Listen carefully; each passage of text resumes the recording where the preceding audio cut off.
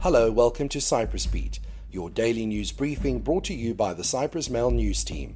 I'm Paul Lambus with the latest news from the island.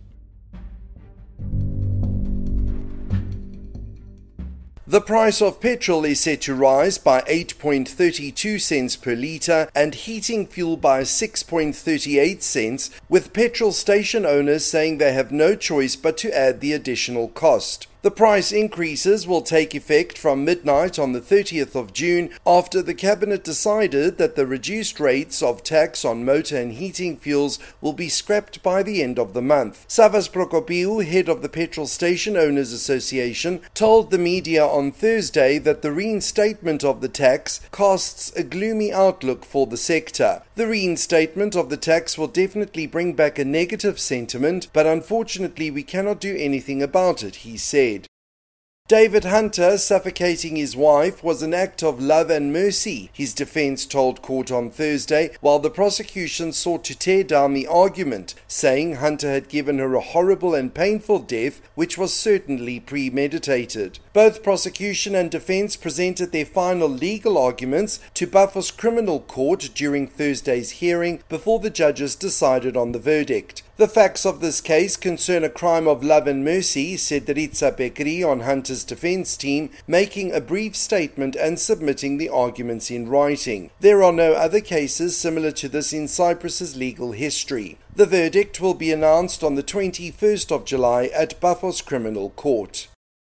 President Nikos Christodoulidis is satisfied by the paragraph about the Cyprus problem in the draft conclusions of the European Council, which held its summit meeting on Thursday. In relation to his proposal for the appointment of an EU envoy for the Cyprus issue, he noted that because of this proposal, there is a reference in the draft to EU involvement in all stages of the process. As he noted, the member states see the added value of the appointment of an individual on the Cyprus issue, and for this reason there is also in the conclusions the reference that the European Union is ready to be involved in all stages of the effort and now in the breaking of the impasse and the resumption of talks.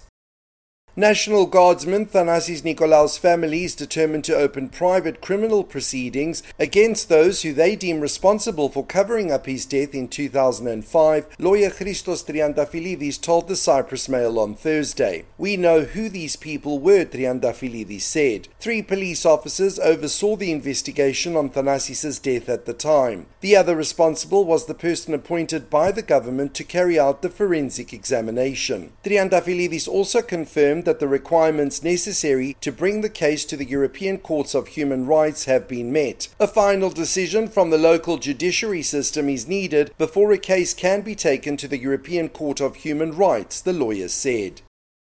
And finally, the Deputy Ministry of Research and Innovation has no staff in place to prevent a cyber attack. It emerged on Thursday at the House Audit Committee. The statements came from the Deputy Minister himself, Philippos Hadzizacharias, who also told MPs that if government portals were hacked again, all we would be able to do is cover our backs. It also emerged that to date, no assessment has taken place on the wider economic impact of the recent hacks, beyond the measurable cost of data recovery. Hadzizacharias said that to his knowledge, no payouts were made to the hackers who had asked for ransom. Jumping in, Auditor General Odysseas Michailidis said it should go without saying that no ransom was paid since no funds are set aside for this. Had any such payouts been done without any funds earmarked, it would have been illegal. Police have not yet managed to track down the perpetrators.